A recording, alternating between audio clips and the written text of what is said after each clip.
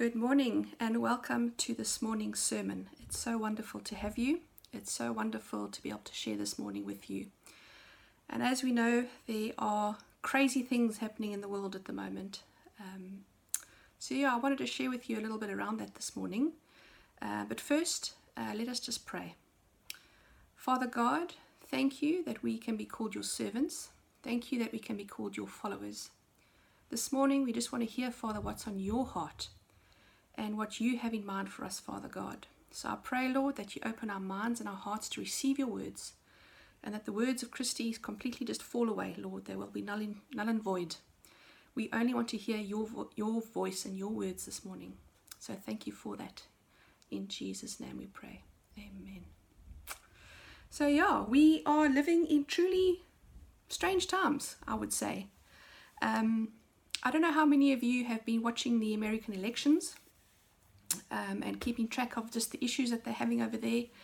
And just exactly what's happening. We see these two opposing forces, the Democrats and the Republicans, and it's much like our Brexiters, the Leavers versus the Remainers. And it's such a contrast in values and morals, and a want of a leader who represents what the people actually believe. And the funny thing is that there's actually Christians on both sides, and each have an understanding of God, and they kind of have an understanding of the kind of leader that God wants. But how can they be so opposing? And can they possibly both be right? Could they possibly both be wrong? Is one more right than the other?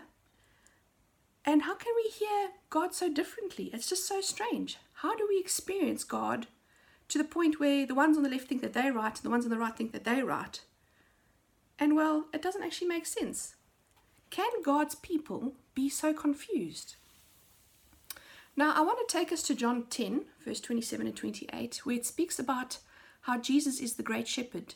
And he says, "My sheep hear my voice, and I know them, and they follow me.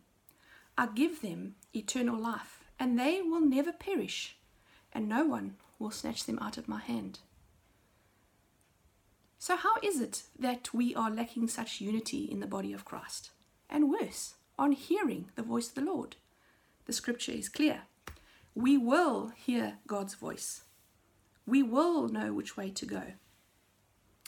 And funnily enough, we don't see that. We don't see that happening, because how can we differ on something so small as a political party? What about where we stand when it comes to bigger topics, the likes of marriage and raising children and sexual orientation and abortion, and the list goes on and gets more complex and controversial.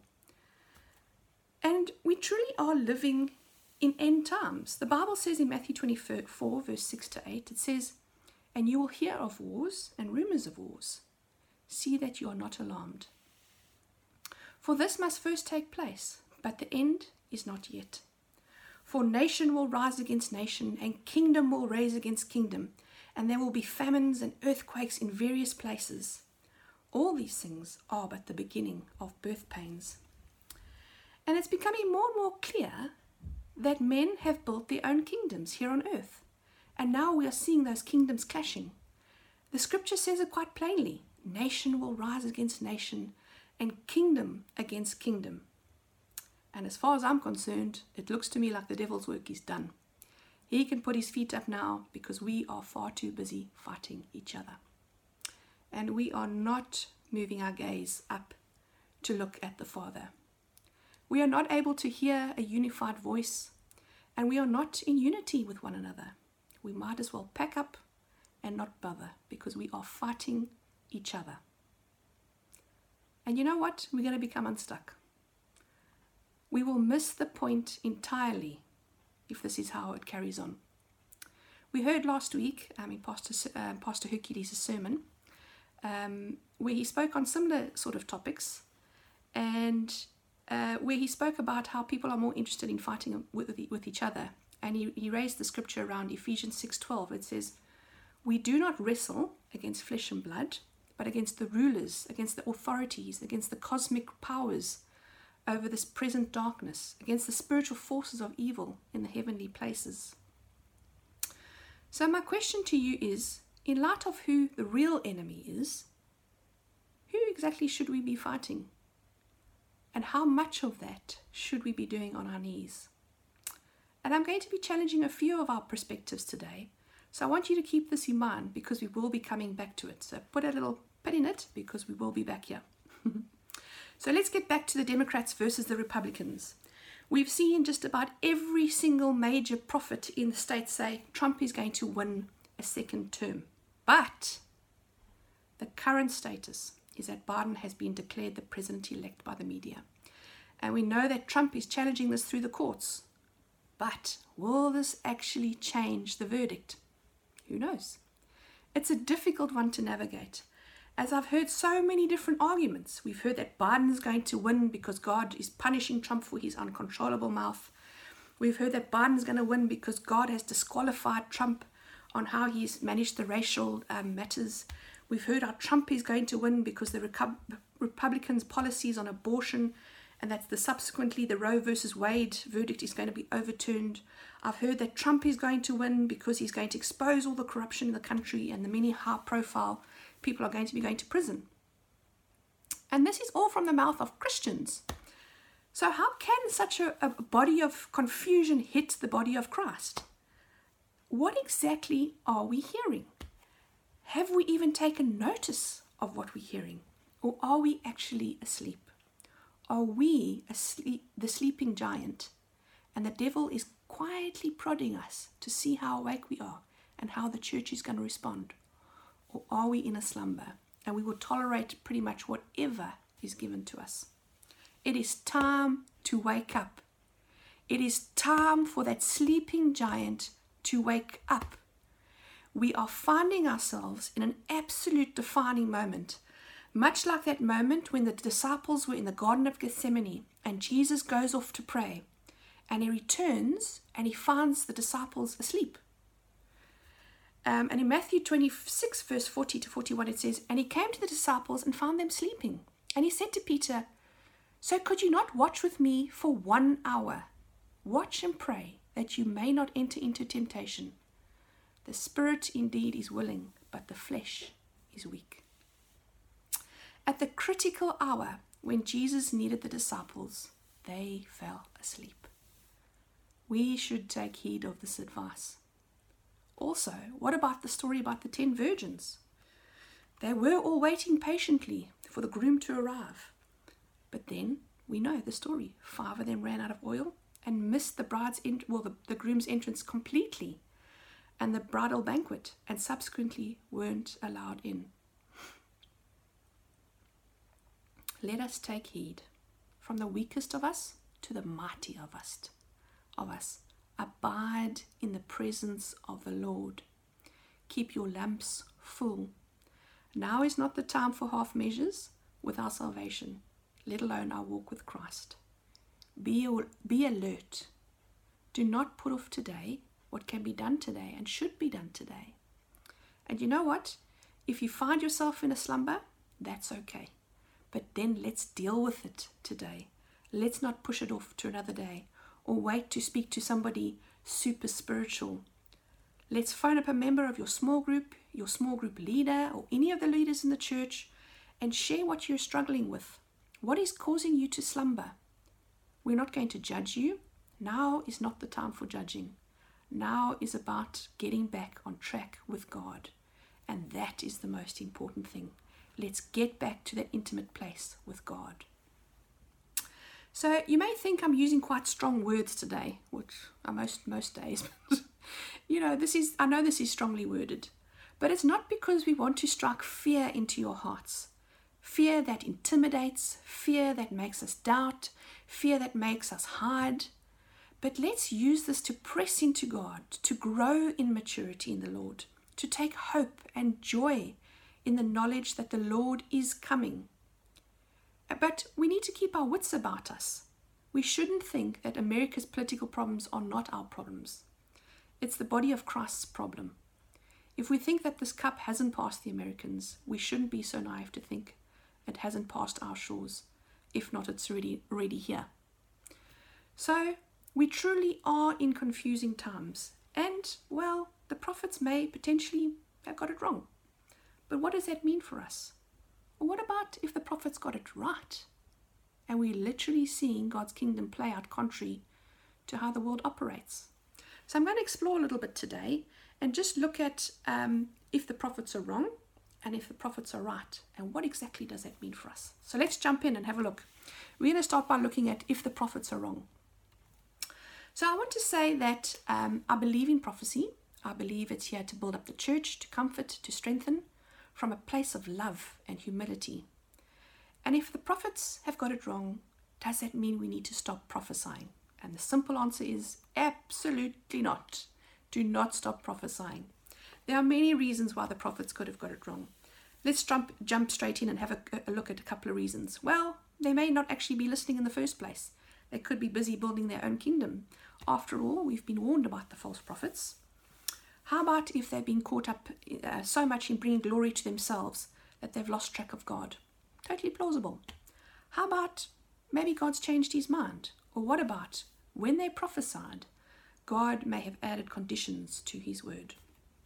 There are plenty of reasons. But let's take a look at one of the stories of one of the prophets in the Old Testament, good old Jonah. So Jonah, verses 1-3, it says, "Now the word of the Lord came to Jonah, the son of Amittai, saying, Arise, go to Nineveh, that great city, and call out against it, for the evil has come up before me. But Jonah rose and he fled to Tarshish from the presence of the Lord." And we know a little bit later, in a few chapters later, it says Jonah fled because he knew God is gracious. And it says, "I know that you're a gracious God and merciful, slow to anger and abounding in steadfast love and relenting from disaster." But the problem is, he actually hated the Ninevites and he didn't want God to forgive them. So he up and left in the opposite direction. So we know the rest of the story. Jonah gets thrown overboard during a big storm as the sailors determine it's actually him who's upset God. A giant whale comes up, swallows him, and Jonah spends 3 days and 3 nights in the whale before he agrees what God has asked him to actually go and do. And then we see he goes into the city.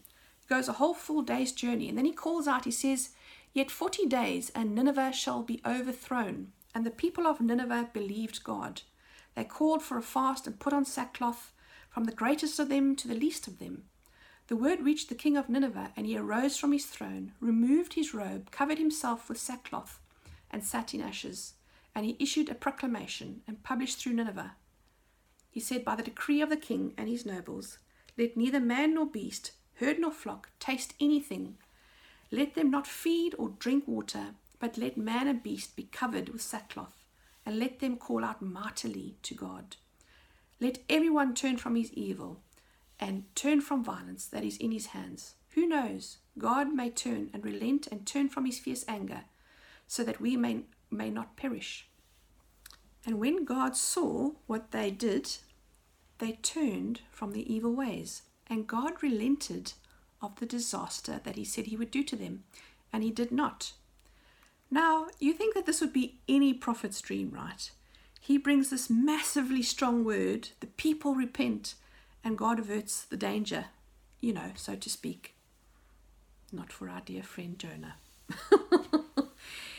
He believed that the Ninevites were not worthy of being saved. And he thought that God should bring his anger against them. But instead, God brings grace. And this for Jonah, well, he brings this massively strong word, God relents. And then it almost looks as if, potentially, Jonah may have brought a false word. Who knows? For those who are the unbelievers in the town, they must have thought, who's this fool? But actually, he saved the people of Nineveh. So this raises a question around the states. Did God change his mind, or are they false prophets? So one thing I know, that when God changes his mind, let's just put it out there, he doesn't change who he is, but he may change the conditions or the requirements. So if you maybe have brought a strong word or a rebuking, and God has conditions on that message, he isn't going to worry about whether you look like a fool for his name's sake. In fact, the Bible tells us we get to be fools for Christ, basically. We see that in the New Testament. But what he is worried about is returning the hearts of the sons and the daughters to the Father. He's worried about your obedience in delivering his word. So, how then will we know who are the false prophets?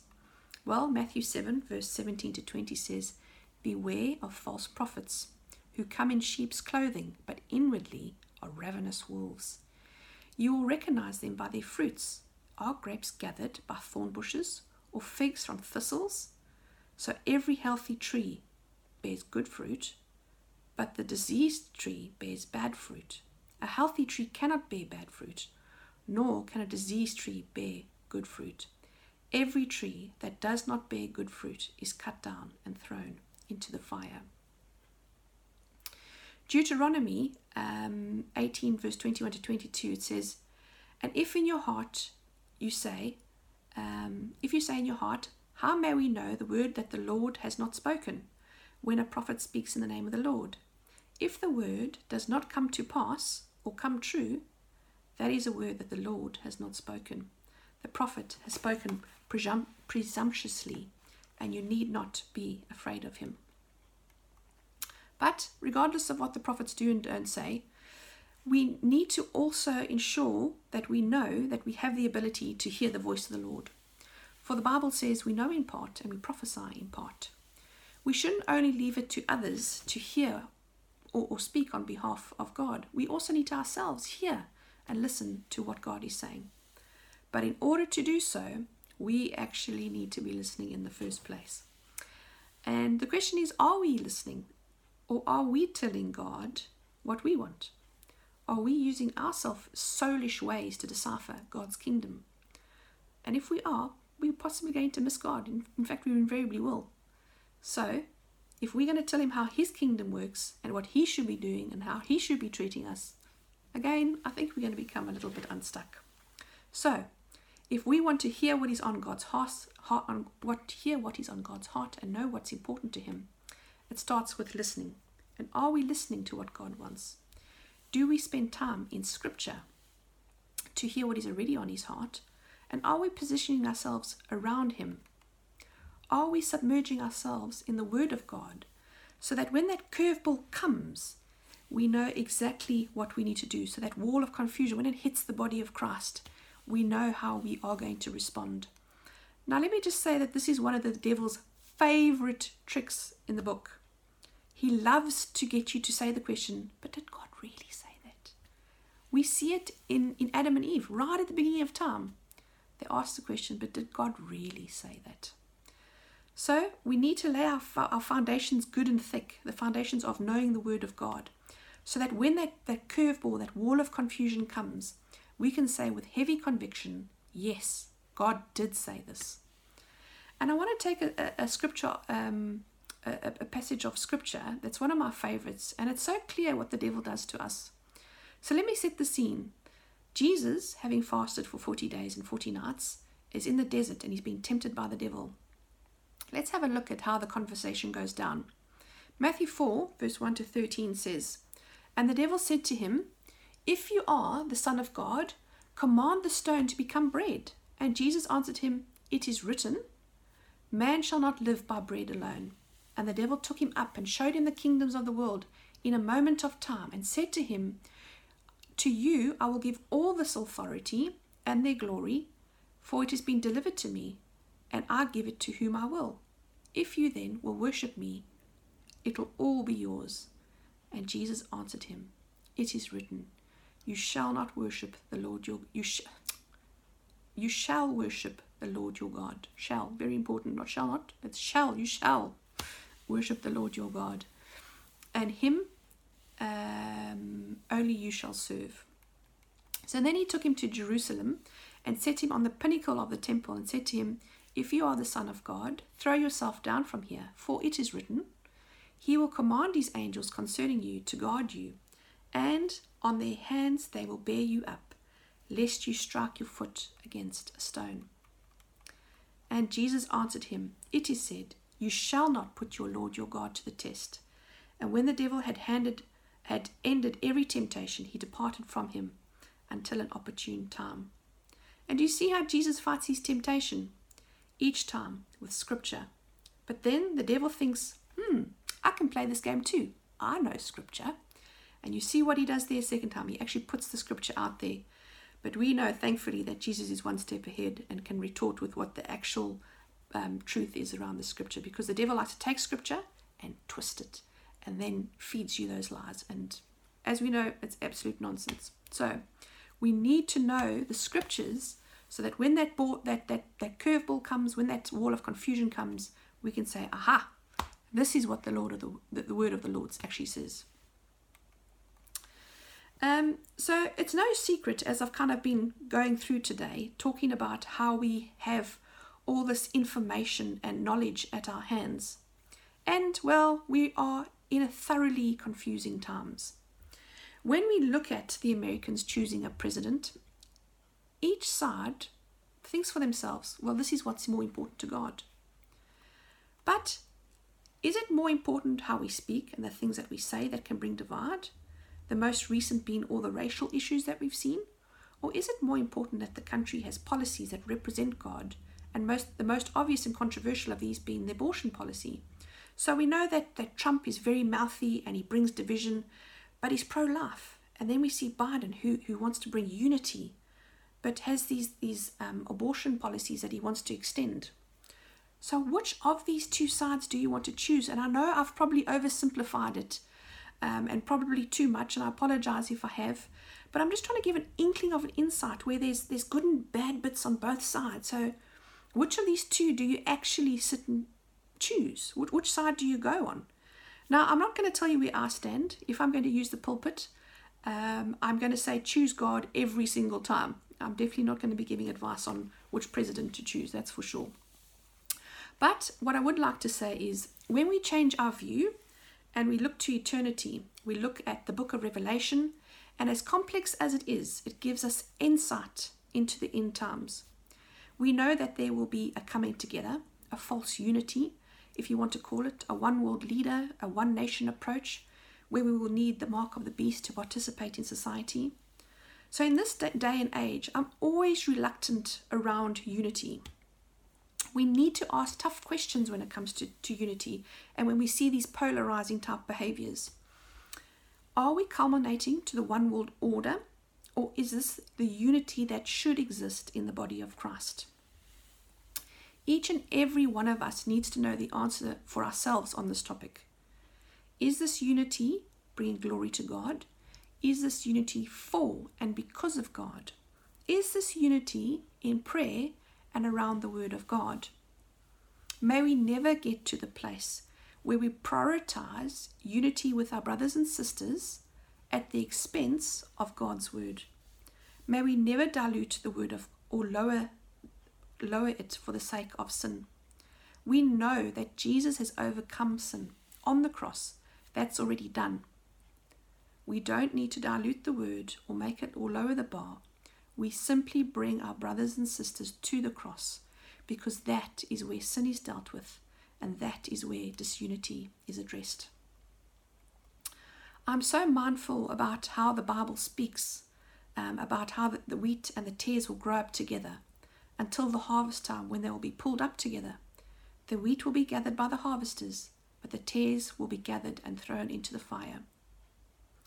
In Matthew 25, verse 31 to 46, it says, "When the Son of Man comes in his glory and all the angels with him, he will sit on his glorious throne.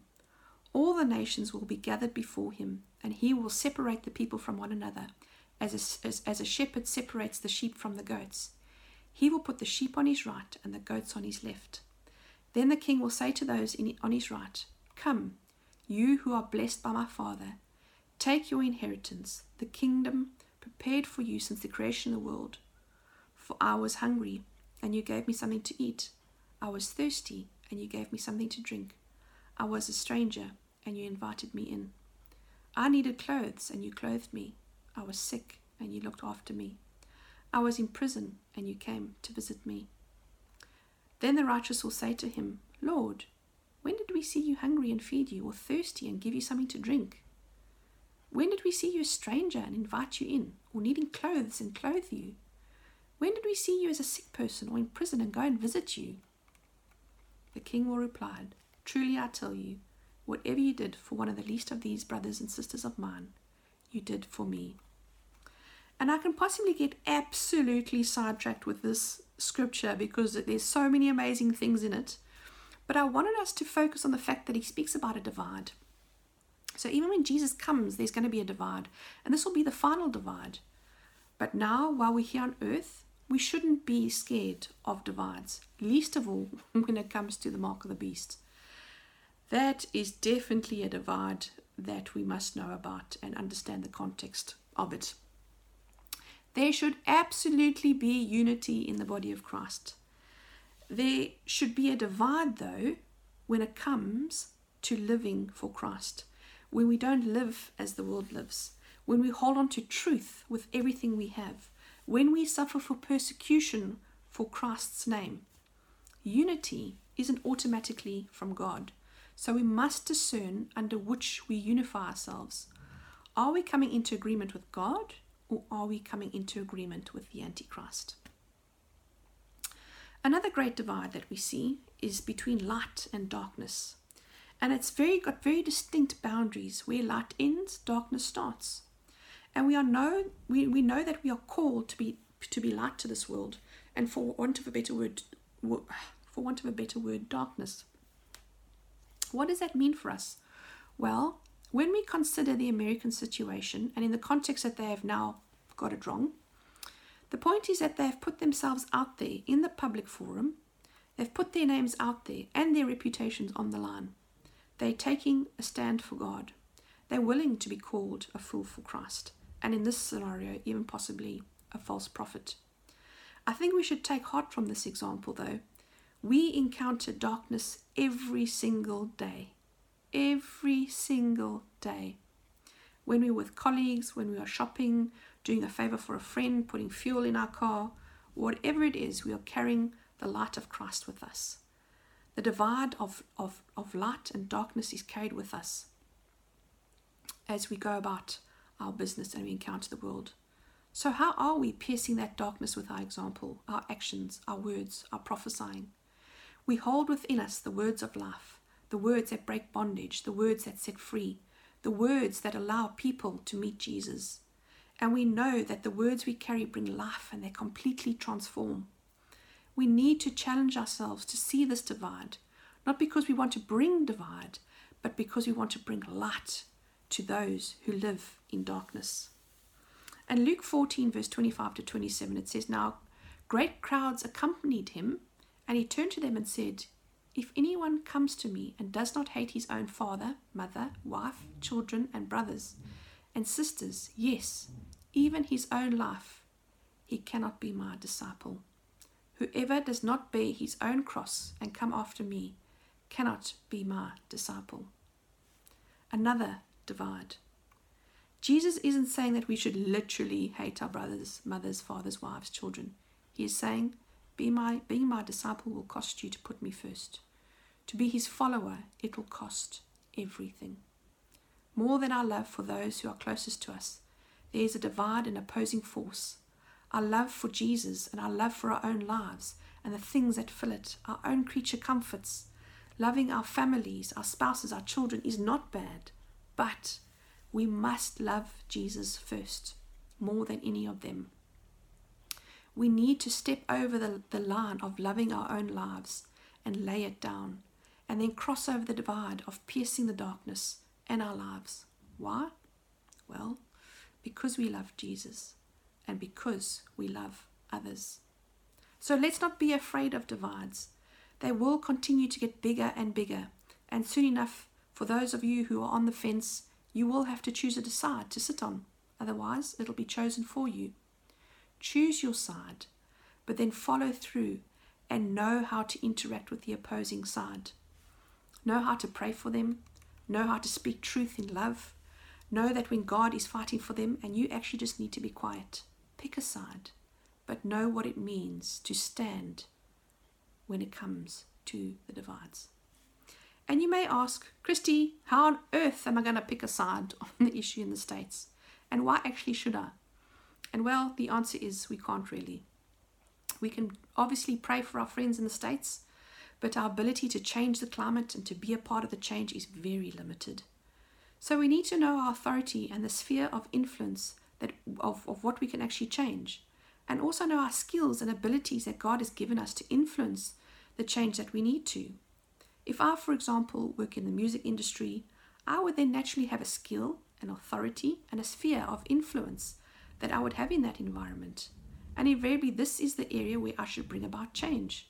This is where our light needs to pierce the darkness, expose the darkness, and bring that light into the situation. What is God doing in your life, in my life, that will bring the light and allow you to prophesy into your sphere of influence? Each of us has a platform, one way or another. So how do we use it to bring back biblical thinking and to expose the darkness? This will allow us to repent and reunite ourselves and the people around us to God. So that is, in a nutshell, just some of the things to think about if we consider the prophets are wrong. If, however, the prophets are right, let's explore what that means. And I'm actually referring to the majority of the prophets who've prophesied that Trump would get into a second term.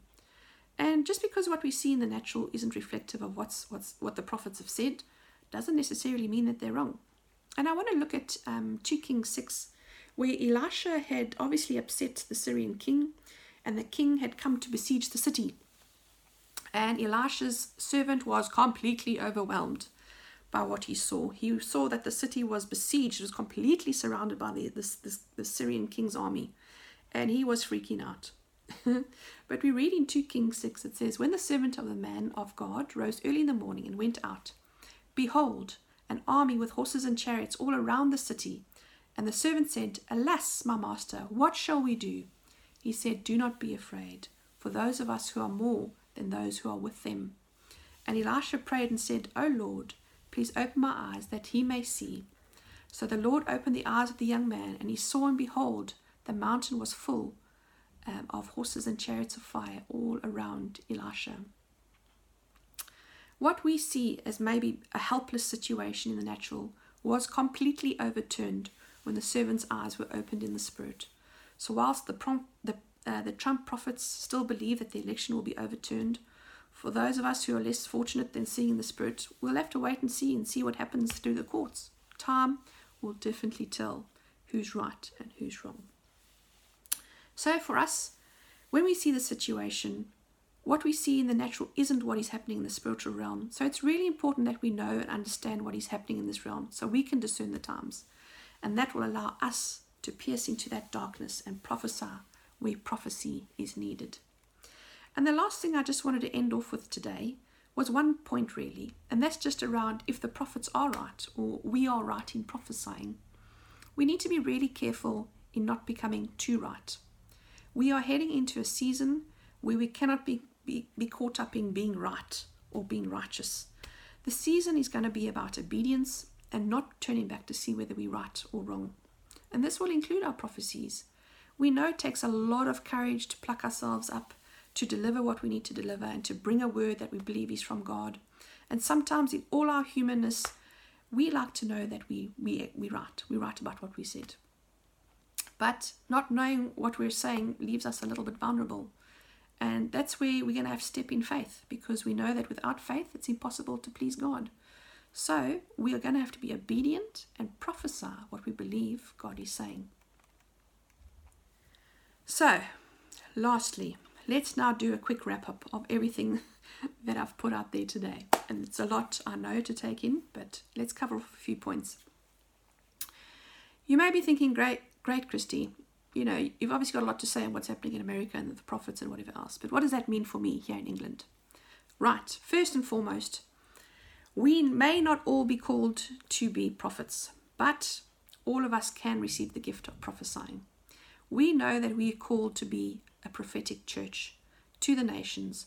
So let's embrace this into our culture, into our church identity. Second, this doesn't change what we believe in the Father, in Jesus, or the Holy Spirit. In fact, it brings us into alignment of what God has called us to do. Thirdly, let's not stop prophesying for the sake of getting it wrong. We will probably get it wrong at some point. That's okay. We take the correction and we grow. We continue to ask God to open our eyes, continue to open our mouths so that we can do His will. We may end up looking like a fool for God. He may ask us to do something prophetically which makes no sense. We may be asked to do prophetic dances, declarations, songs, whatever it is.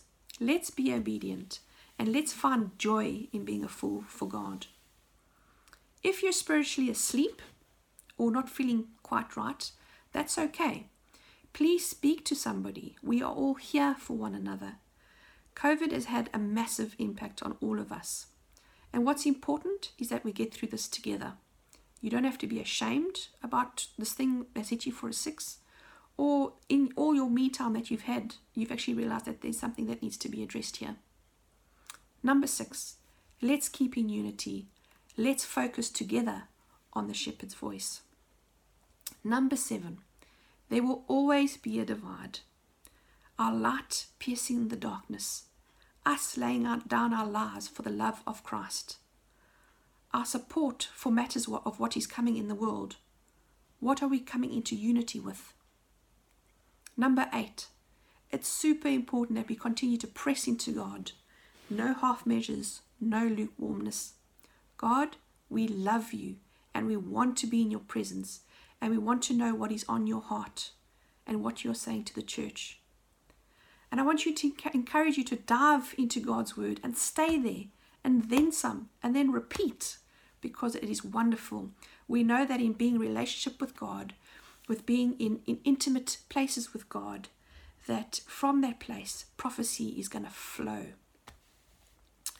Practice listening and practice prophesying. And I want to stop here for a moment because I want you to close your eyes. I want you to see you sitting where you are. I want you to see God on His throne in heaven, surrounded by His saints and His angels. So can you see yourself sitting? Can you see God upon His throne? Notice how big He is and notice how small you are. Notice how He loves you despite this. Notice how He has placed you where you are for a very specific reason. Look at your home situation. What is God saying? What does He want you to speak over your home and your family? Now look at your work situation. What is God saying? What does He want you to speak over your work and over your colleagues? Now I want you to lift your gaze up and look at your neighborhood. What is God saying? What does He want you to speak over your neighborhood? Look at your city. What is God saying? What does He want you to speak over your city? Now look at the nation. What is God saying? And what does He want you to speak over the nation? And with that, I'm going to close off in a very simple prayer. And just say, God, I pray that you open our spiritual eyes. Give us prophetic utterance. Lord, we pray that your kingdom come. We pray that your will be done. May your name be glorified. Father, we know that you've called us to be a prophetic church, and I pray that you help us to step into our prophetic calling as a church. Amen. Please join us for ministry time after this. The links are available. Please come and share what's on your mind and what's on your heart. We want to walk this road with you. We want to share our lives with you. So please join us. And God bless for the rest of the week. Bye-bye.